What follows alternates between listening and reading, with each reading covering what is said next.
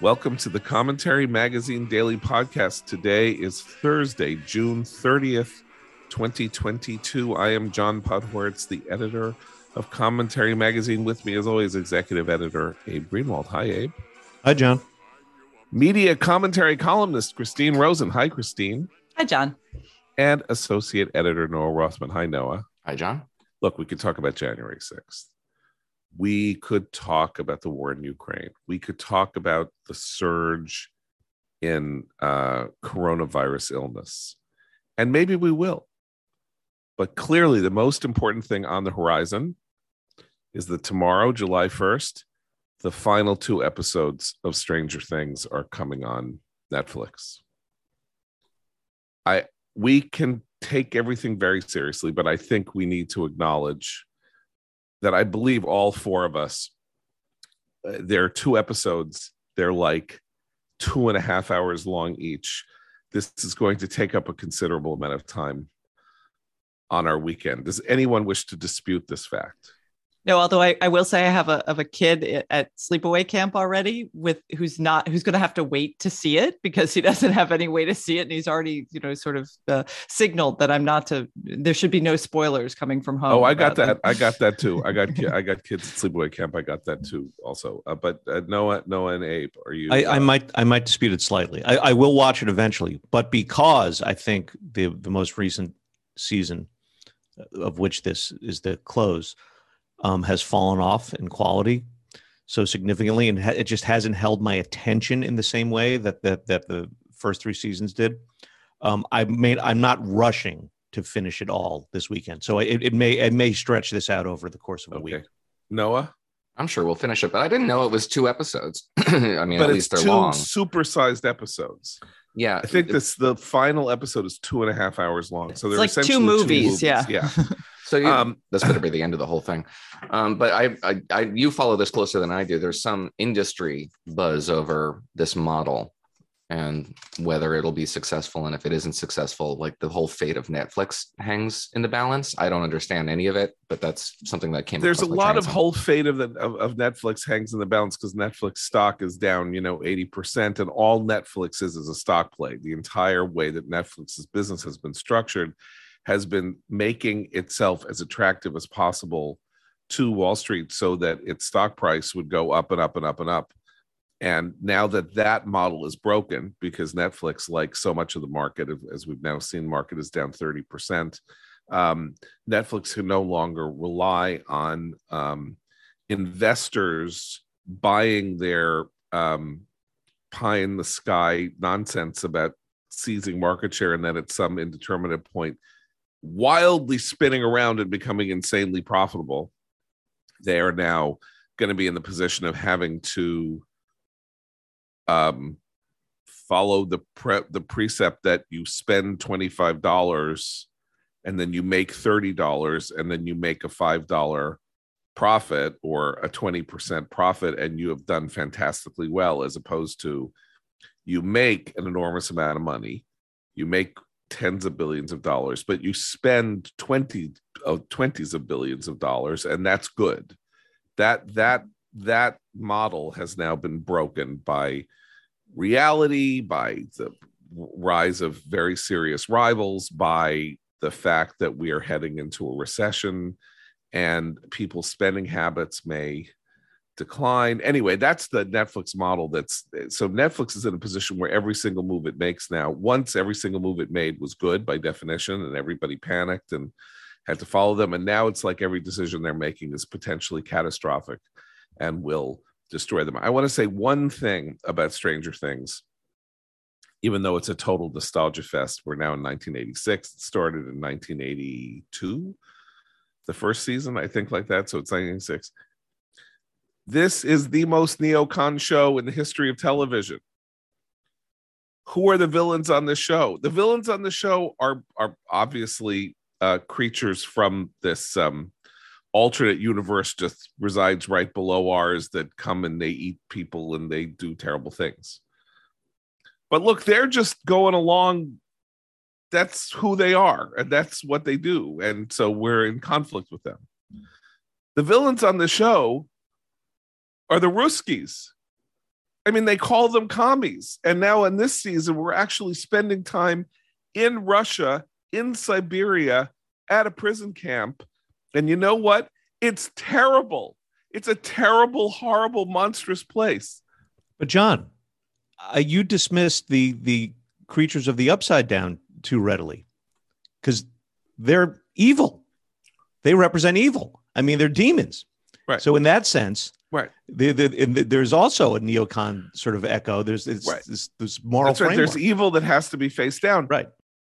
More important, though, is the fact that the Ruskies, or the commies, as they are alternately called on the show, believe that they can harness the evil. We actually have, in the most implausible plot development of the show, not that you could call a show like this plausible, that they've somehow corralled, sort of like the Minotaur. They've kind of corralled one of these demons in a sealed chamber, and then they let it out to kill people and eat them.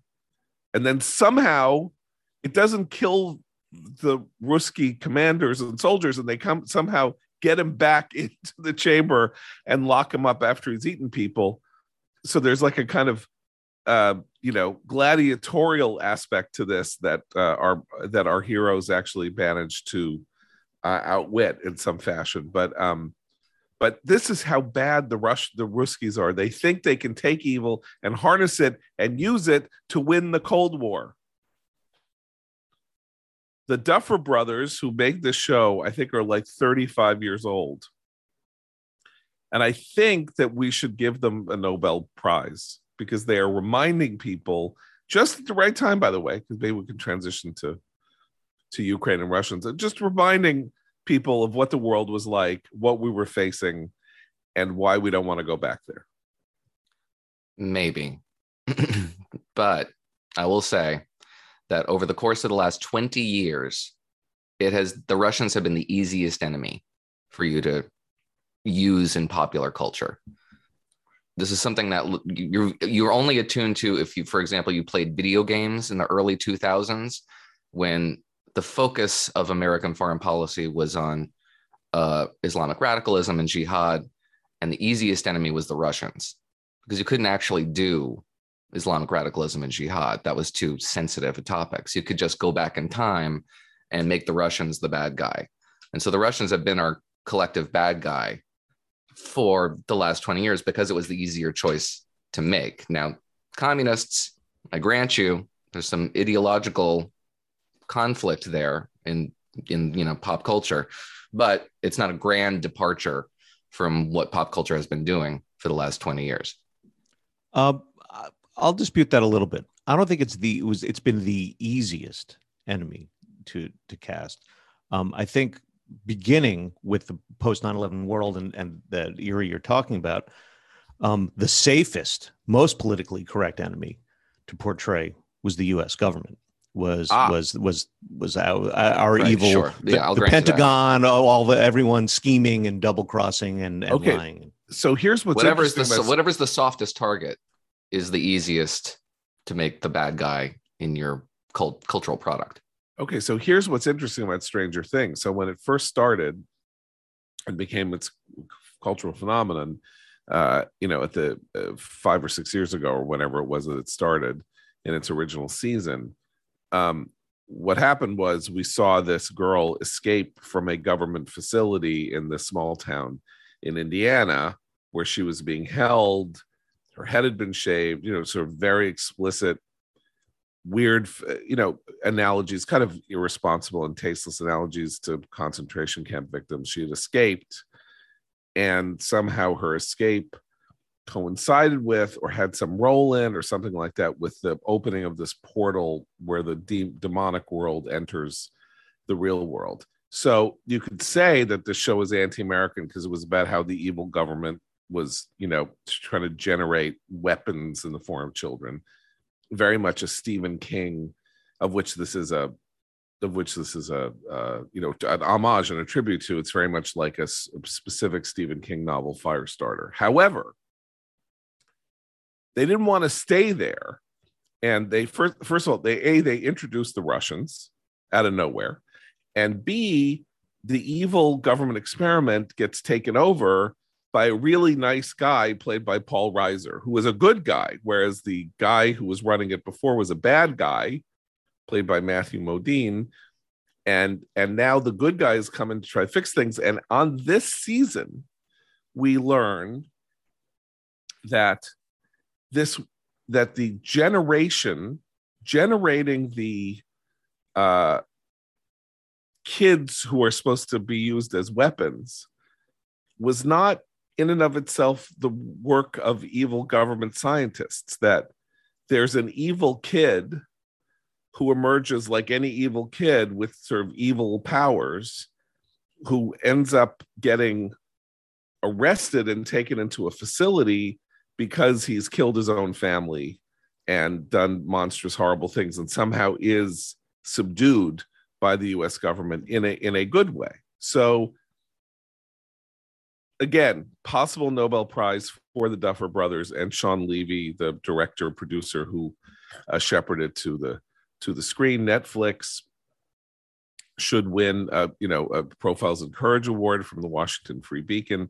I just think we have to recognize when there are cultural products that confirm our priors, we should make note of that and thank Hollywood for its service, since we attack it so much for its service. Though I agree with Abe, this is a rough season. It's not fun. It's hard to watch. It's very hard horror. Last year was this kind of hilarious. Most of it was set around a mall. It turned out that the Soviets had secretly, interesting analogy to the Chinese, by the way, Soviets had secretly come into Middle America and built this mall because they wanted access to the ground under this town in Indiana so that they could do experiments with the demons. And that's like Alibaba or TikTok or something, like the Chinese power coming in and, trying to control America for its own ends. But that's where it went off the rails, because the mall shots to the monster shot ratio in the last season was perfect. And those of us who were denied the opportunity to be slacker layabouts at the mall when we were teenagers in the 80s, I mean, I kind of watch it just in awe, because it's everything I missed as a kid, even though all my friends were going there. That actually had more realistic kind of cultural feeling to it, and it's so monster gore heavy this season that I hope they return a little bit more to the kind of 80s milieu in the last two episodes. That mall set was like one of the great recreations of all time. Yes. And it was just perfect. And the kids at the mall with the mall jobs, I mean, all of it was kind of spot on. Yeah. But by the way, John, when you talk about the Chinese, and that still remains the hardest villain to portray. Oh, you can't. Cannot. You can't. Both the second largest media market for movies in America. Look, right, but so it's both, but it's for mercenary and for PC reasons, because it's racist to portray China as evil, and of course you'll sink your business. Right. So why don't we move on to the real world Russians and Joe Biden's pretty solitary success as president? I think we can agree, which is the strengthening of and the spine stiffening of and the general new commitment across Europe and to the NATO alliance and its centrality in terms of being a bulwark against world chaos and disorder and the rise of the strongman. That's actually what's happening this week, while nobody was paying attention, because Biden having achieved the condition that presidencies achieve of nothing ever happening in a good way at a good time when the news is going bad for you. Even the good stuff that happens gets swamped by bad news. Not that Trump is bad, not that the Trump January 6th stuff is bad news for Biden, but certainly other aspects of what's going on in America this week are terrible news, including the stock market. But there he is in Europe. Clearly, we're about to see NATO grow by 2 countries now that the decks have been cleared by Erdogan of Turkey agreeing to Sweden and Finland going into NATO. so NATO will now be 31 countries or 30 countries. Renewed commitment to winning, fighting, and kind of winning. I don't think the word winning is really used, but the implicit idea is that they're not going anywhere where the Russians and Ukraine are concerned, and that means that there will be upward pressure internally and in the alliance on providing Ukraine with the means it needs to reverse the recent trend toward Russian battlefield successes. Though, Noah, you are more sanguine about this than a lot of people. The general proposition that you're hearing over the last week is that Russia has gained the upper hand, that things have turned in their direction. They took over the city in the Donbass, Severodonetsk, that was being so highly contested. They're leveling other places. They are going to get control of Luhansk, and they're going to get control of Ukraine's east, and therefore have moved from a bad strategy to a good strategy. But this is not something that you share the pessimism about. I just find it a view that it excludes certain facts that would frustrate the narrative. So the people advancing it prefer the narrative over the facts on the ground, which to me is an intellectually indefensible practice. Yes, Russian advances in the Donbass region, Luhansk, Donetsk, Severodonetsk fell. Lysychansk is likely going to fall. It's like twin city. It's right on the other side of the river, and that's likely going to fall next. So there have been advances and a game of inches in the Donbass. Likewise, there's Ukrainian advances in Zaporizhzhia, and they're on the outskirts of Kherson, which is a major city, pretty much on the Black Sea coast, not quite, but close. So the game of inches goes both ways, and it's intellectually indefensible to ignore one over the other. Russians withdrew from Snake Island overnight, which is this teeny little military installation in the Black Sea, right off the coast of the farthest southwestern point of Ukraine, pretty much on the border of Romania, which is one of the first places to have fallen. This very famous anecdote about Ukrainian forces holding out there and being given an ultimatum by a Russian warship and saying, "Russian warship, go F yourself." That became this meme, and that's where this happened. It was very early in the war, and the Ukrainians have subsequently retaken it. The Russians call it a gesture of goodwill. It's a gesture of goodwill that follows a series of missile strikes across the country, one of which gained a lot of notoriety in the West in particular, because it was an attack on a shopping center, a civilian shopping center. Many civilians were killed in the process, and it had a target with absolutely no military value and isn't really all that close to military targets or targets that are infrastructure. So it's hard to justify. So like we say, my general impression here is that this is sort of a war of attrition, a stalemate broadly, with some movement in one direction, some movement in another direction. Russians can consolidate their gains in Donbass, but that would be a strategic failure. The strategic goal that Moscow embarked upon in February was to crush the Ukrainian state, was to capture the city, was to bifurcate the country, was to ruin its national ethos, its national idea, and certainly to cow the West. None of that's happened. The opposite has happened. And now the battle becomes, I'm sorry, just briefly, the battle in public opinion becomes over whether the West's artificial limits on what Ukraine can do with the weapons we're giving it to them are justified and rational. Right now, the Ukrainians cannot use their multiple launch rocket systems to target counter battery offensives that are emanating from Russia. That is tying their hands behind their back, and to a degree that is increasingly resented and makes no tactical sense. So that's the next thing we're going to start to talk about in the next couple of weeks. But generally, my frustration with the West's coverage of this war is that it's roughly 2 weeks behind the facts on the ground, pretty consistently. And that's what we're seeing today. Talk about how Russia's winning, all events contrary to that notwithstanding. Well, and it's very present. It's very week by week, almost day by day in the reporting, because if you dig a little deeper, you see there've been a series of these stories recently about the challenges the Russian military has had in its annual recruitment drives. The conscripts, they have a draft, and parents are now hiding their sons from the draft. There's a ton of bribes that are being exchanged to prevent kids from being sent off to the front.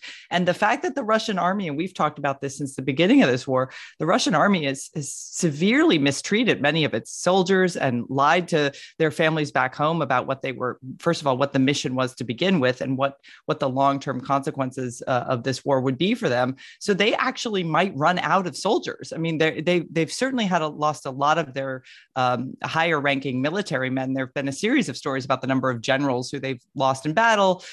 So they're looking at a human shortage too, in terms of prosecuting this war, even if they overcome some of the challenges that Noah laid out. And there's clearly no appetite for conscription in the Kremlin. Look, the Russian narrative here was that, Ukraine is flirting with NATO membership. That's unacceptable. We have to break that ambition. And now the Russian border with NATO has increased by 4,000 kilometers. There's a lot of apprehension on the part of people who don't like really American foreign commitments generally. Like, how are the Finns going to police their border with Russia if there's an incursion like this of the sort that occurs with some regularity against Estonia? Ask the Finns. 1940 would like a word. We have a lot of indications that the Finns know how to not only police their borders but to defend themselves. This is a country that's pockmarked with bunkers for the entire population. They've been preparing for this moment for 3 generations. The moment has arrived. What concerns me and depresses me is that it's not just media coverage that has been negative about this. About 2 weeks ago, you had Biden administration officials telling the New York Times that when the dust settles, Russia is going to have end up with a larger piece of land in eastern Ukraine than it had started out with. What is that? That's that. I fear that's a self-fulfilling prophecy. So I think what we have here is, I think where everybody is sort of coming to a consensus point is that everything you could have expected from Western elite opinion has happened in a pretty predictable sequence. Though at any given moment along the line of the sequence, everything seemed to be permanent, which is to say, there was this mad on rush of early enthusiasm, or stalwart moral support, combined with real fear that the Ukrainians could not outlast the initial Russian onslaught, then turning into kind of exhilarated excitement at the success of the Ukrainians in turning back the Russian advance on Kiev in particular. Then the idea that, they could really win. They could win. The Russians are gonna turn tail and retreat. Then, the Russians aren't actually turning tail and retreating, but they're still doing badly. Ha ha ha! You see, moral strength and the righteous cause is working. And then, what's increasingly happening is that it is turning into a conventional war of a sort that we actually haven't really seen, or that the West has not really partaken in since World War II, like a slog border, hand-to-hand fighting, cities turned into rubble, that stuff. And at which point Western public opinion, not Western opinion, elite opinion, freaked out. It's like, they're reducing cities to rubble, and the implicit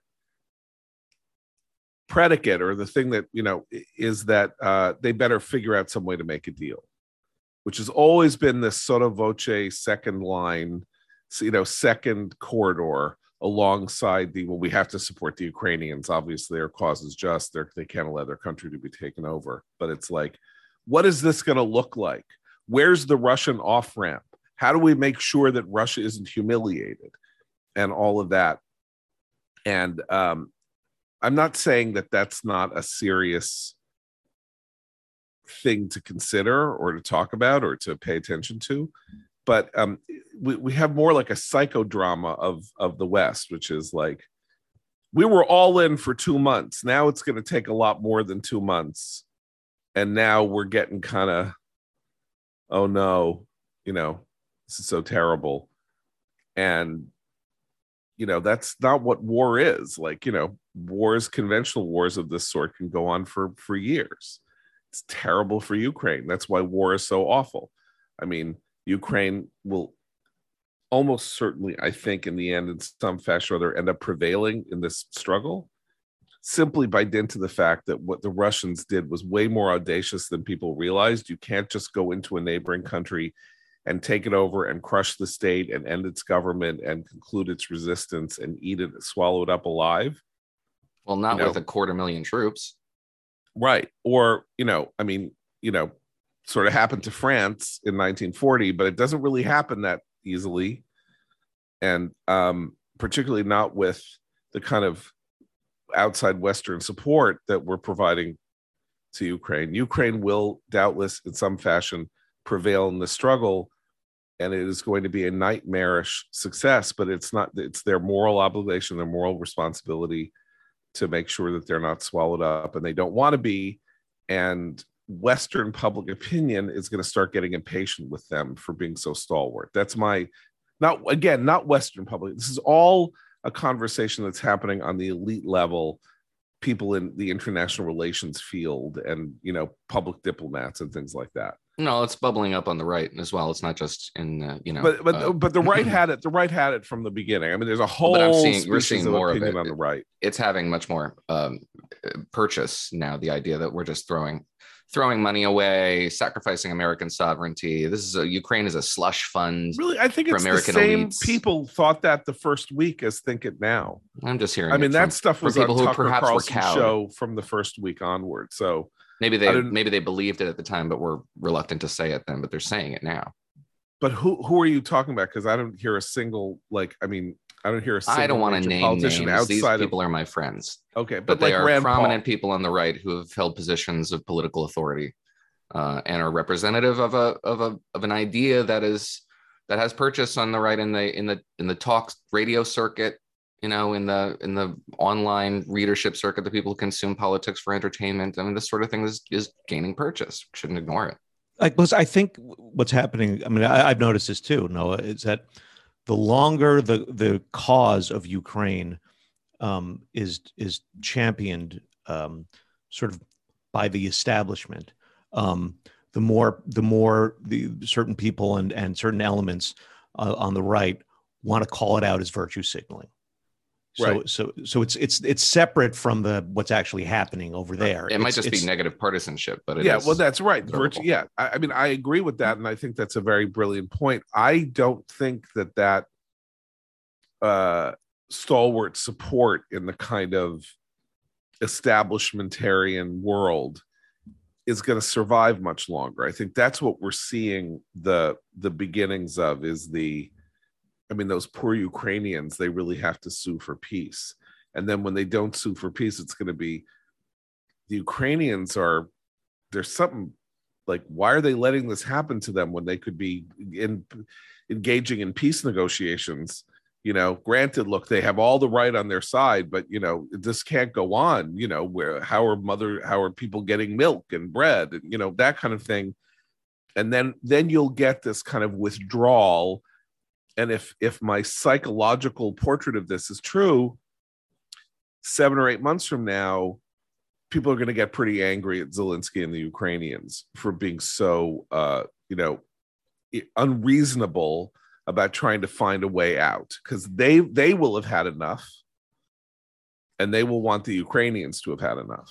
Or, I mean, that you mean the elite, many of the elite opinion makers, because I think the other thing we're not discussing is the fact that we've always known that Americans have short attention spans for foreign interventions of any sort or for anything going on outside of our own borders. And in this case, both the Democrats and the Republicans have an incentive to keep everything focused on domestic matters right now. I mean, think about there's horrific stuff continuing to go on in Afghanistan, including to people who we claimed we would protect because they had served us in our country for 20 years and we completely abandoned them, the women and girls in particular. Nobody wants to hear about that. Nobody's talking about that. I think a similar thing is happening And it's encouraged by our political elites right now with election season coming up, but also because, the Republicans want to talk, and rightly so, about inflation and a lot of the domestic things that are going on that people are actually feeling and experiencing every day. And the Democrats want to talk about gun control, abortion, and MAGA Republicans and January 6th. So there's also a political incentive to just ignore these overseas events. And Americans are already not totally engaged in international affairs as a rule. If that's the case, then we have to go back to the question of where is the political seichel, as the Yiddish word would have it, inside the Biden White House and with the Biden team. This is his success. Maybe people don't care about it very much. Maybe it's in a field in which people are far more engaged in their domestic interests and aren't going to tweak to his, how well he's done here. But you go with what you have. And this expansion of NATO, the strengthening of the Western alliance, and indeed the mood and sea change in both mood and policy in Europe, where the Europeans are talking much more aggressively about taking a role in their own defense and not simply relying on us to be their defender so that they can use their own money to spend on their own social welfare state. That's something for him to go and give 6 or 7 speeches about. No. But he squandered that. Sorry to interrupt you, but he squandered that opportunity when he started hammering on Putin's gas price tax hike, and blaming Putin for all of the domestic mess he's made of a lot of economic decisions. I think a lot of Americans who otherwise would have been open to hearing that message and hearing a little justifiable boasting by his administration about the way they've handled Ukraine. That's it. Like, he used it as a cynical political tool at a moment when Americans were demanding some answers from an administration that has none about the economy. I really think that matters to people. Well, and there's obviously, the interesting answer in terms of doing something about the Putin price hike is, of course, adopting policies that he's refusing to adopt. And obviously the, wild increase in energy costs and energy prices is bolstering Putin's Ukraine strategy, because Russia is benefiting from the run-up. What's the best way to deal with that, at least in market terms, would be to free up American oil exploration. I know doesn't have an immediate effect in terms of bring stuff off the ground and refining it and doing all that, but it would say America is changing policy to make itself more friendly to energy exploration and exploitation, precisely so that Putin doesn't get the upper hand. And that would have a very serious downward effect on prices and would deny Putin this windfall that he's getting from the run-up in energy prices that, is helping him turn his attention away from Ukraine as an emergency, which is one of the things we're hearing about, that he is no longer acting as though, he is bunkered in the Kremlin or wherever he is, like moving little pieces on a map, that he can now be, he can now govern in whatever that means in his terms. Anyway, clearly Biden is not going to relent on this subject. He does not have enough of a control of his Democratic base, and the betrayal of the rhetoric that has been so central to his efforts over the last 3 years in terms of climate change. He can't go there. And so there is this, but he could talk about the West. He could talk about the West. He could talk about strengthening the West. It would also make for a very interesting and positive counterweight to Trump and Trump's presidency when Trump is in complicated odor, to say Trump attacked the West. Trump said the West was done. Trump said the West was finished. Trump, had contempt for Europe. He treated everybody like crap. I've gone there. Look what's happened now. NATO's bigger. NATO's stronger. The West is more resolved. The West wants to face down bad guys. And that's how we've I said I would change this, and I have changed it. And that is something that every patriotic American should like. I don't think that's something he can't say. But I'll try to be a little sympathetic to Biden here. In a populist atmosphere, it can be very tricky to say, look at the good we're doing abroad while we're getting hammered here economically.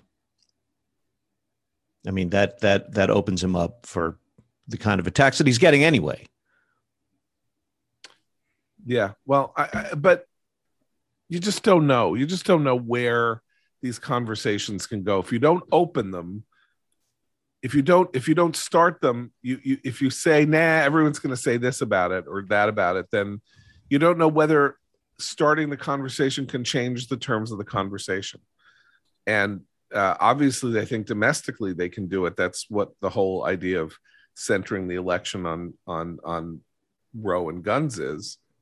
But we should get to that. But first, we should make sure that as the summer comes and things get hot, you're sleeping comfortably in your downy soft bed. And where are you going to get that? From Boll & Branch, with those best 100% organic cotton threads, the best on earth, superior softness and better night's sleep. Their sheets aren't just buttery, breathable, and impossibly soft to start. They get softer with every wash. Forget thread count. Boll & Branch gives you thread quality. It doesn't matter how many threads your sheets have if they aren't the best threads possible.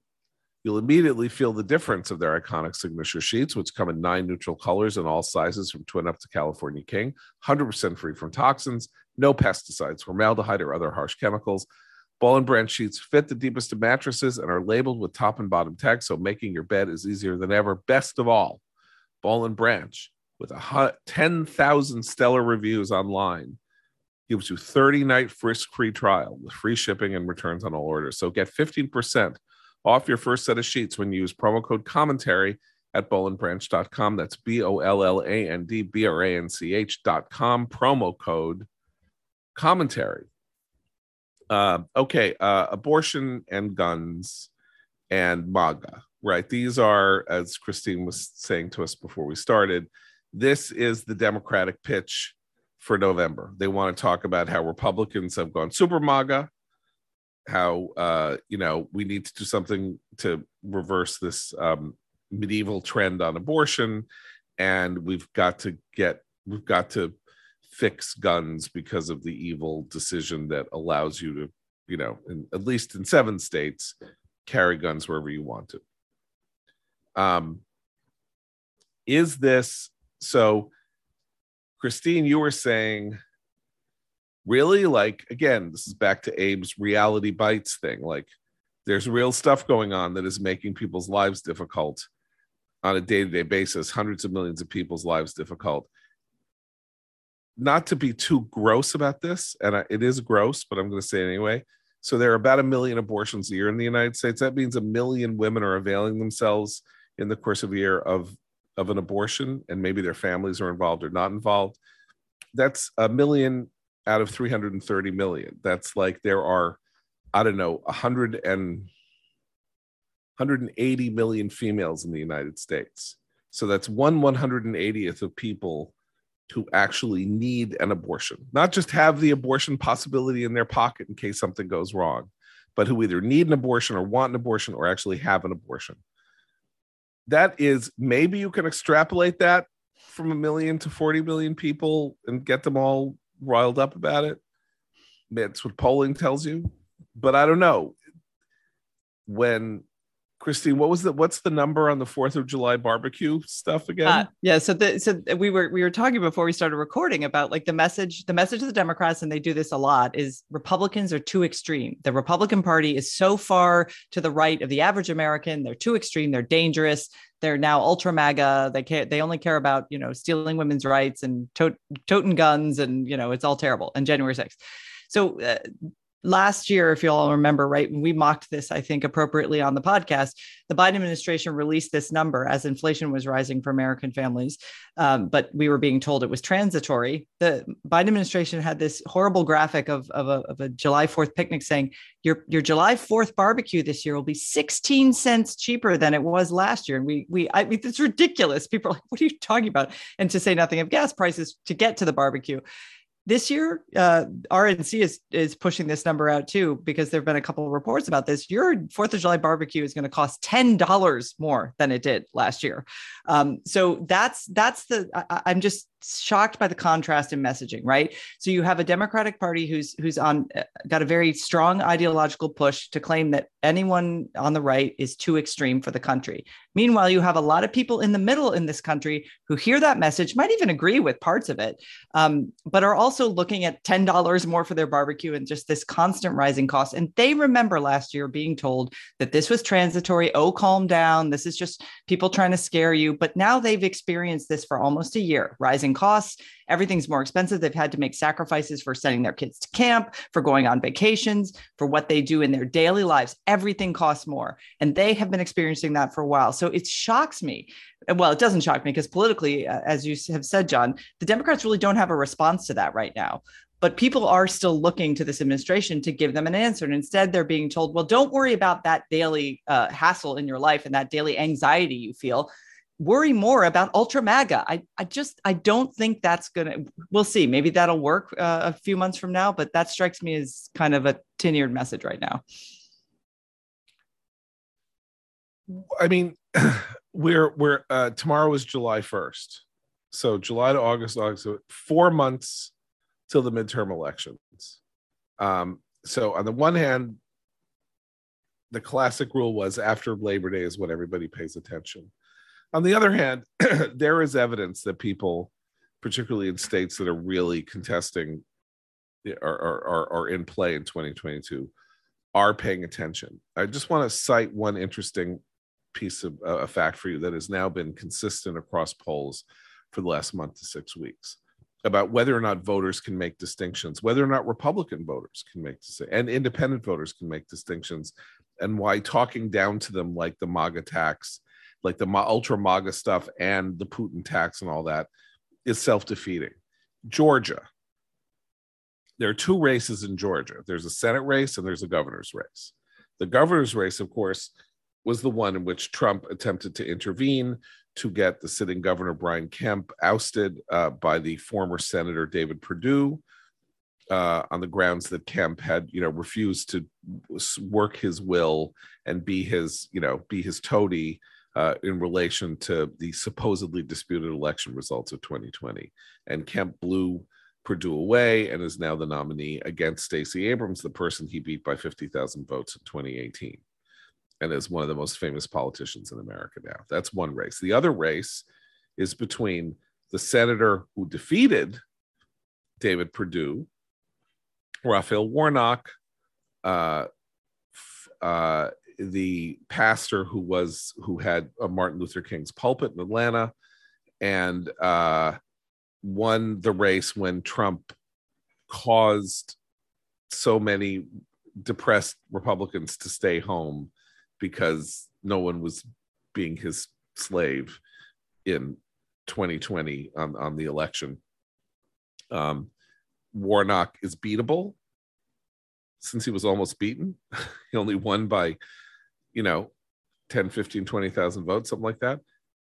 And that he's up against Herschel Walker, famous football player, star football player in Georgia, most legendary football player in the history of the state of Georgia. And Herschel Walker is a crazy person. And I say that kind of clinically. He's clinically a crazy person. He claims to have multiple personality disorder. He goes around talking about how people need to be better fathers and sexually restrained and all of that. And then it turns out that he has illegitimate children that he barely acknowledges the existence of, and he's nuts. Okay, why do I bring this up? Because if you look at all the polling, and there's just a poll out this week, but it's been consistent now over the last month. Kemp is running 5 to 10 points ahead of Walker. Kemp's got a 6 or 7 or 8 point margin. Or actually, it's like a 4 or 5 point margin over Abrams. But Walker is now 11 points behind Warnock.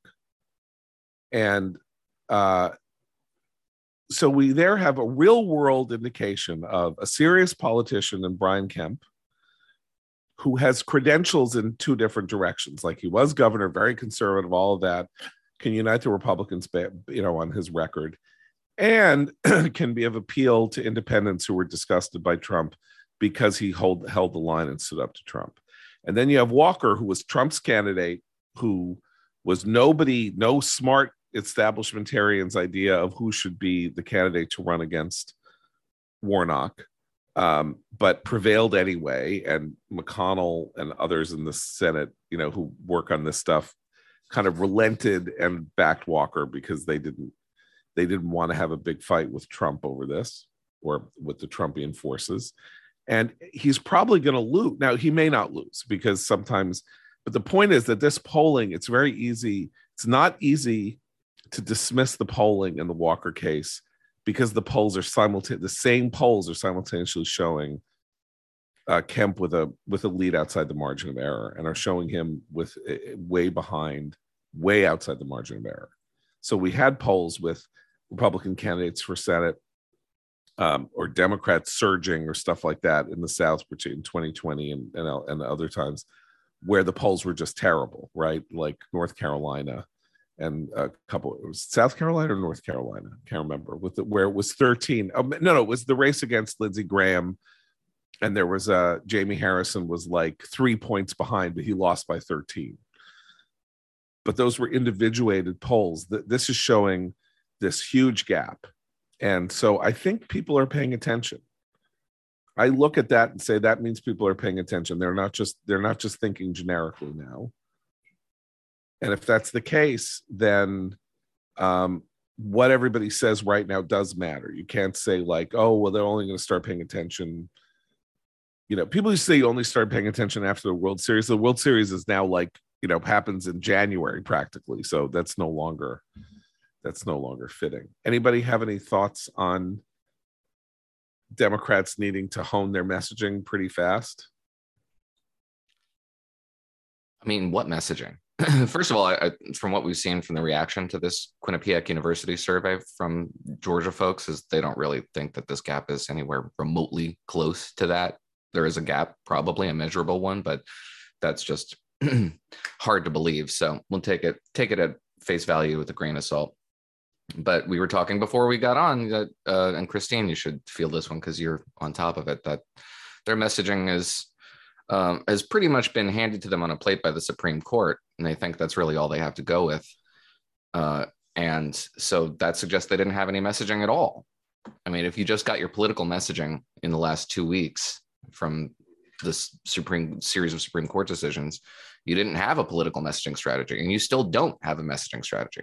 Right. And I think it's telling that this time around, it's not uncommon for Democrats to seize on this. They're basically treating the Supreme Court as if it was an elective body, and the electors have gone rogue and done these things that the average American would never agree to, totally and deliberately misinterpreting the role of that branch of government.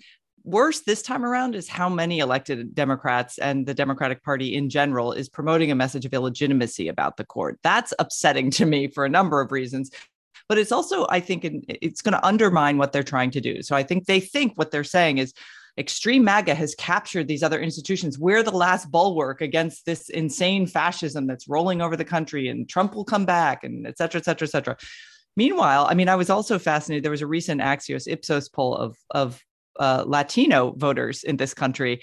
And between just over the last 6 months or so, the main concern for a lot of them is crime and inflation.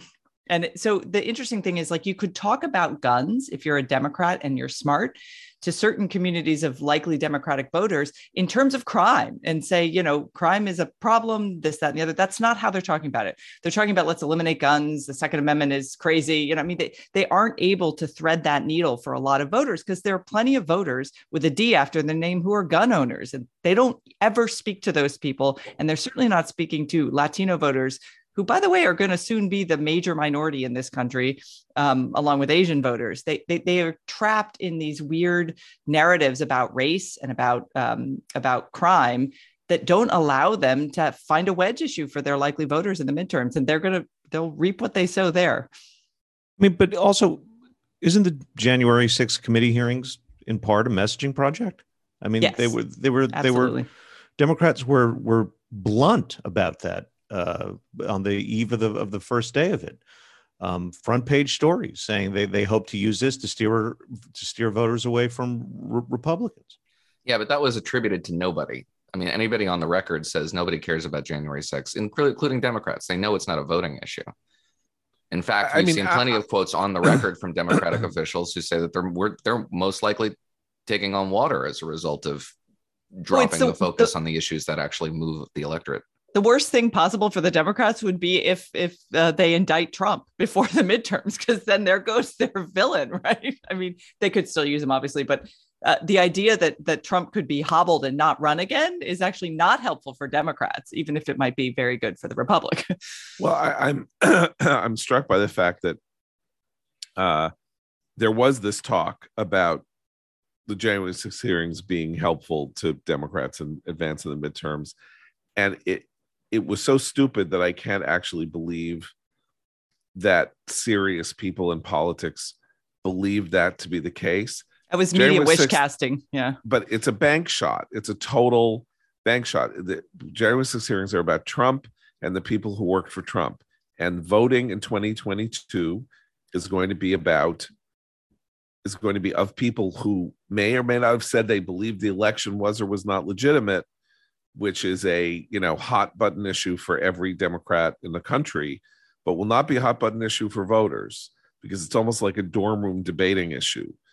And the purpose of the January 6th hearing and the committee is to garner the facts about January 6th, to come up with ideas for legislation to make sure that this process is less messy and less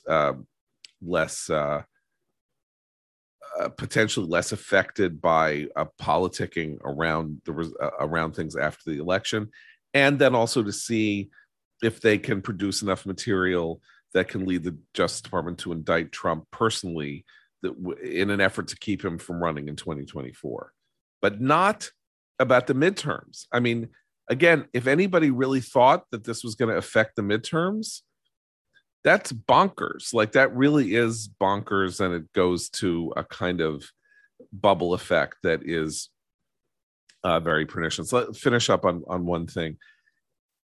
It's increasingly clear, I think, 2 days after the hearing, that there was a major bungle here in the committee deciding to start with, or really highlight at the very beginning of Cassidy Hutchinson's testimony, this story about what went on inside Trump's SUV. And I'm trying to figure out, I think it's Liz Cheney is the person who's going to be to blame for this, that the decision to mix her personal testimony of something that she actually witnessed, which was Trump having the fit of temper, hearing about Bill Barr's December 1st, 2020 interview in which he said there's no evidence of election fraud, and throwing a plate against the wall, the ketchup running down the wall, and she running over Cassidy Hutchinson to clean it up. That's her. That's her personal story that she was part of, and is personal testimony.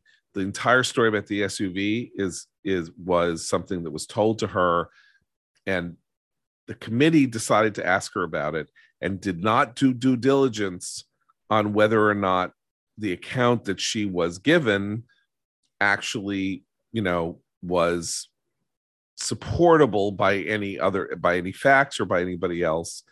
And there was clearly pushback from inside the limo.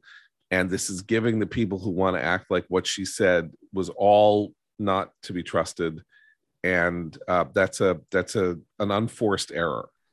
It is a huge unforced error on the committee's part, for sure, because it's created this scuttlebutt. But that is what it is. It is, he said, she said. The committee now has absolutely no choice but to take public testimony from Tony Ornato, who says he wants to testify under oath. Tony Ornato is the deputy assistant to the president, who was also a Secret Service agent. Who related this story to Cassidy Hutchinson, according to her sworn testimony. So he has to give his account of events now, and the committee will have to take it, and they may have egg on their face in that process. If they don't hear his testimony in public under oath, then the committee will have shot itself in the foot. I don't think they'd ever recover. If, however, we get testimony from Tony Ornato, he's going to have to say under oath, under penalty of perjury, exactly what happened. And we don't know what he's going to say on the stand, and it would be foolish to prejudge it. There are a lot of people who are showing the hand that they're trying to play here by contending that sort of vague on the record statements to reporters are the rough equivalent of sworn testimony. It's not. And to pretend otherwise is to demonstrate that you either don't want to know the distinctions or don't quite grasp the distinctions, which doesn't render you an honest broker. We do have this other worrisome factoid on the other end of these stories, which is Cassidy Hutchinson saying that she wrote this note on Chief of Staff's paper that Eric Hirschman, the lawyer in the White House, says he wrote. And Hirschman is, at this point, no friend of Trump's, or no friend, and certainly no friend of the January 6th conspiracy, and has no reason to impeach her if what he's saying is not true. So I think this is a pretty, this it's is so a more weird. ambiguous. Why is the Chief of Staff's letterhead just floating around? It was a piece of paper that he grabbed off a desk. Right. It has Chief of Staff wrote on it. It's the letterhead. Well, so Hirschman didn't. He was at her desk, or he was in Meadows' office. I don't know what the geography was. He grabbed a piece of paper and wrote something on it. Said, does anybody have a piece of paper? And someone handed him that piece of paper. However you slice it, Hirschman has absolutely no incentive to say that he, wrote this, put this on the piece of paper.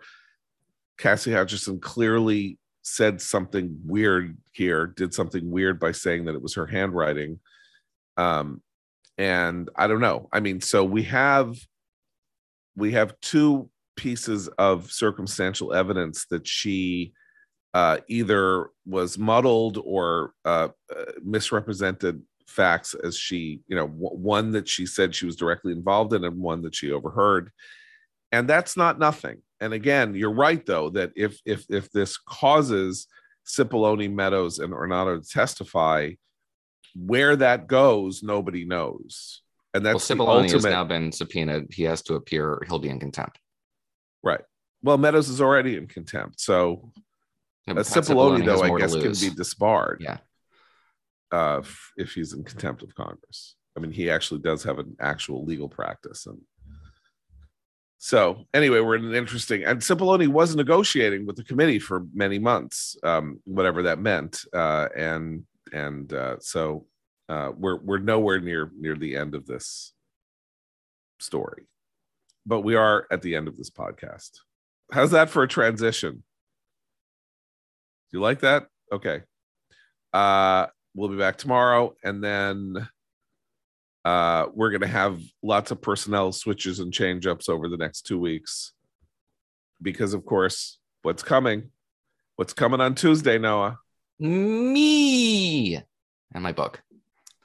Noah's book, The Rise of the New Puritans, coming out Tuesday, July 5th. Go pre-order so you can get July it. 5th, there'll be a lot of interviews. interviews If you read the around Kindle, it'll be right there. They'll deliver it automatically into your Kindle at 12 midnight plus 1 second on January 5th, on July 5th.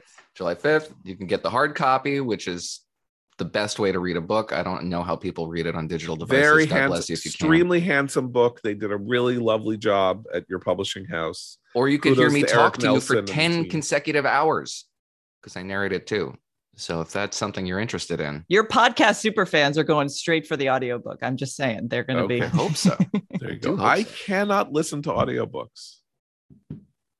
I can't. I drift off, and then like 2 pages pass, and then I come back and I'm like, what happened? Who killed that guy? What do you mean there's blood? What do you mean there's blood on the knife? What knife? Because I'm like, oh, I wonder, did I what about that article that was supposed to come in today? And then but there are people I know who do nothing but listen to audiobooks. You absorb more when you read. I mean, I think that's the science on the issue. Hey, what happened to that thing years ago you were using? There was some program where it would flash word by word, like if you're reading something. I still use it. So it like shows you things word by word by word by word by word by word. Yeah. Supposedly helping with your reading comprehension. Does that actually work? It helps with my speed because I'm a slow reader. Slow reader, slow writer, slow talker, slow thinker. What is it called? I think it's called Spreeder. Oh, anyway, it's fun to watch. Like I couldn't do that either, but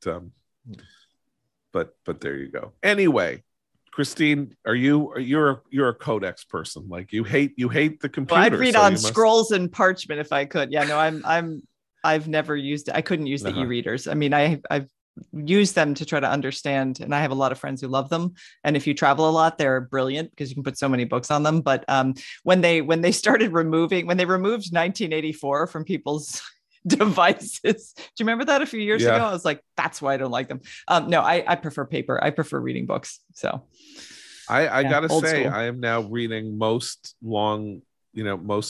literature. I am now reading on not on a Kindle, but on my phone. Oh, wow. Yeah, that I can't. It's in my pocket. I can have it anywhere.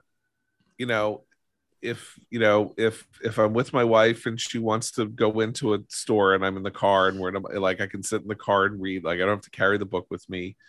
Like there are a couple of books I have to actually read. I read Noah's book in hardcover. I have to read Walter Russell Mead's coming book in its hardcover edition and I'm a little apprehensive. It's been like I just generally don't hold books the same way I used to.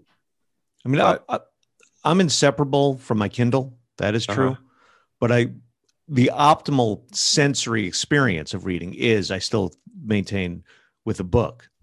See, my eyes are bad now. Yeah, but that's my thing. Like the 19th century literature that I read, that I always read in Penguin Classics or some, the Oxford Classics or something like that. And then I pull one off the shelf because I'm like, okay, I haven't read Phineas Redux in 20 years. I should read Phineas Redux. And then I pull it off and I open it and it's like the type is too small.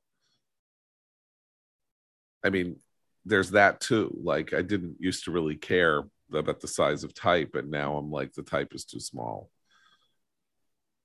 61, man. When I'm alone and no one's looking over my shoulder. Get old. What? When I'm alone and no one's looking over my shoulder and I'm reading my Kindle, you should see the size of that type. Then when I'm on the subway, I make some adjustments. Yeah. In case anyone sees. I didn't know that reading was a public act of that sort. Anyway, you can, if you buy Noah's book, The Rise of the New Puritans, on your Kindle, you can make the type as big or as small as you want, but it is an extremely handsome physical book. Like I said, they did a beautiful job producing it. And kudos to Eric Nelson for his stewardship of your book. And we will be back tomorrow. So for Abe, Christina, Noah, I'm John Podhoretz. Keep the candle burning.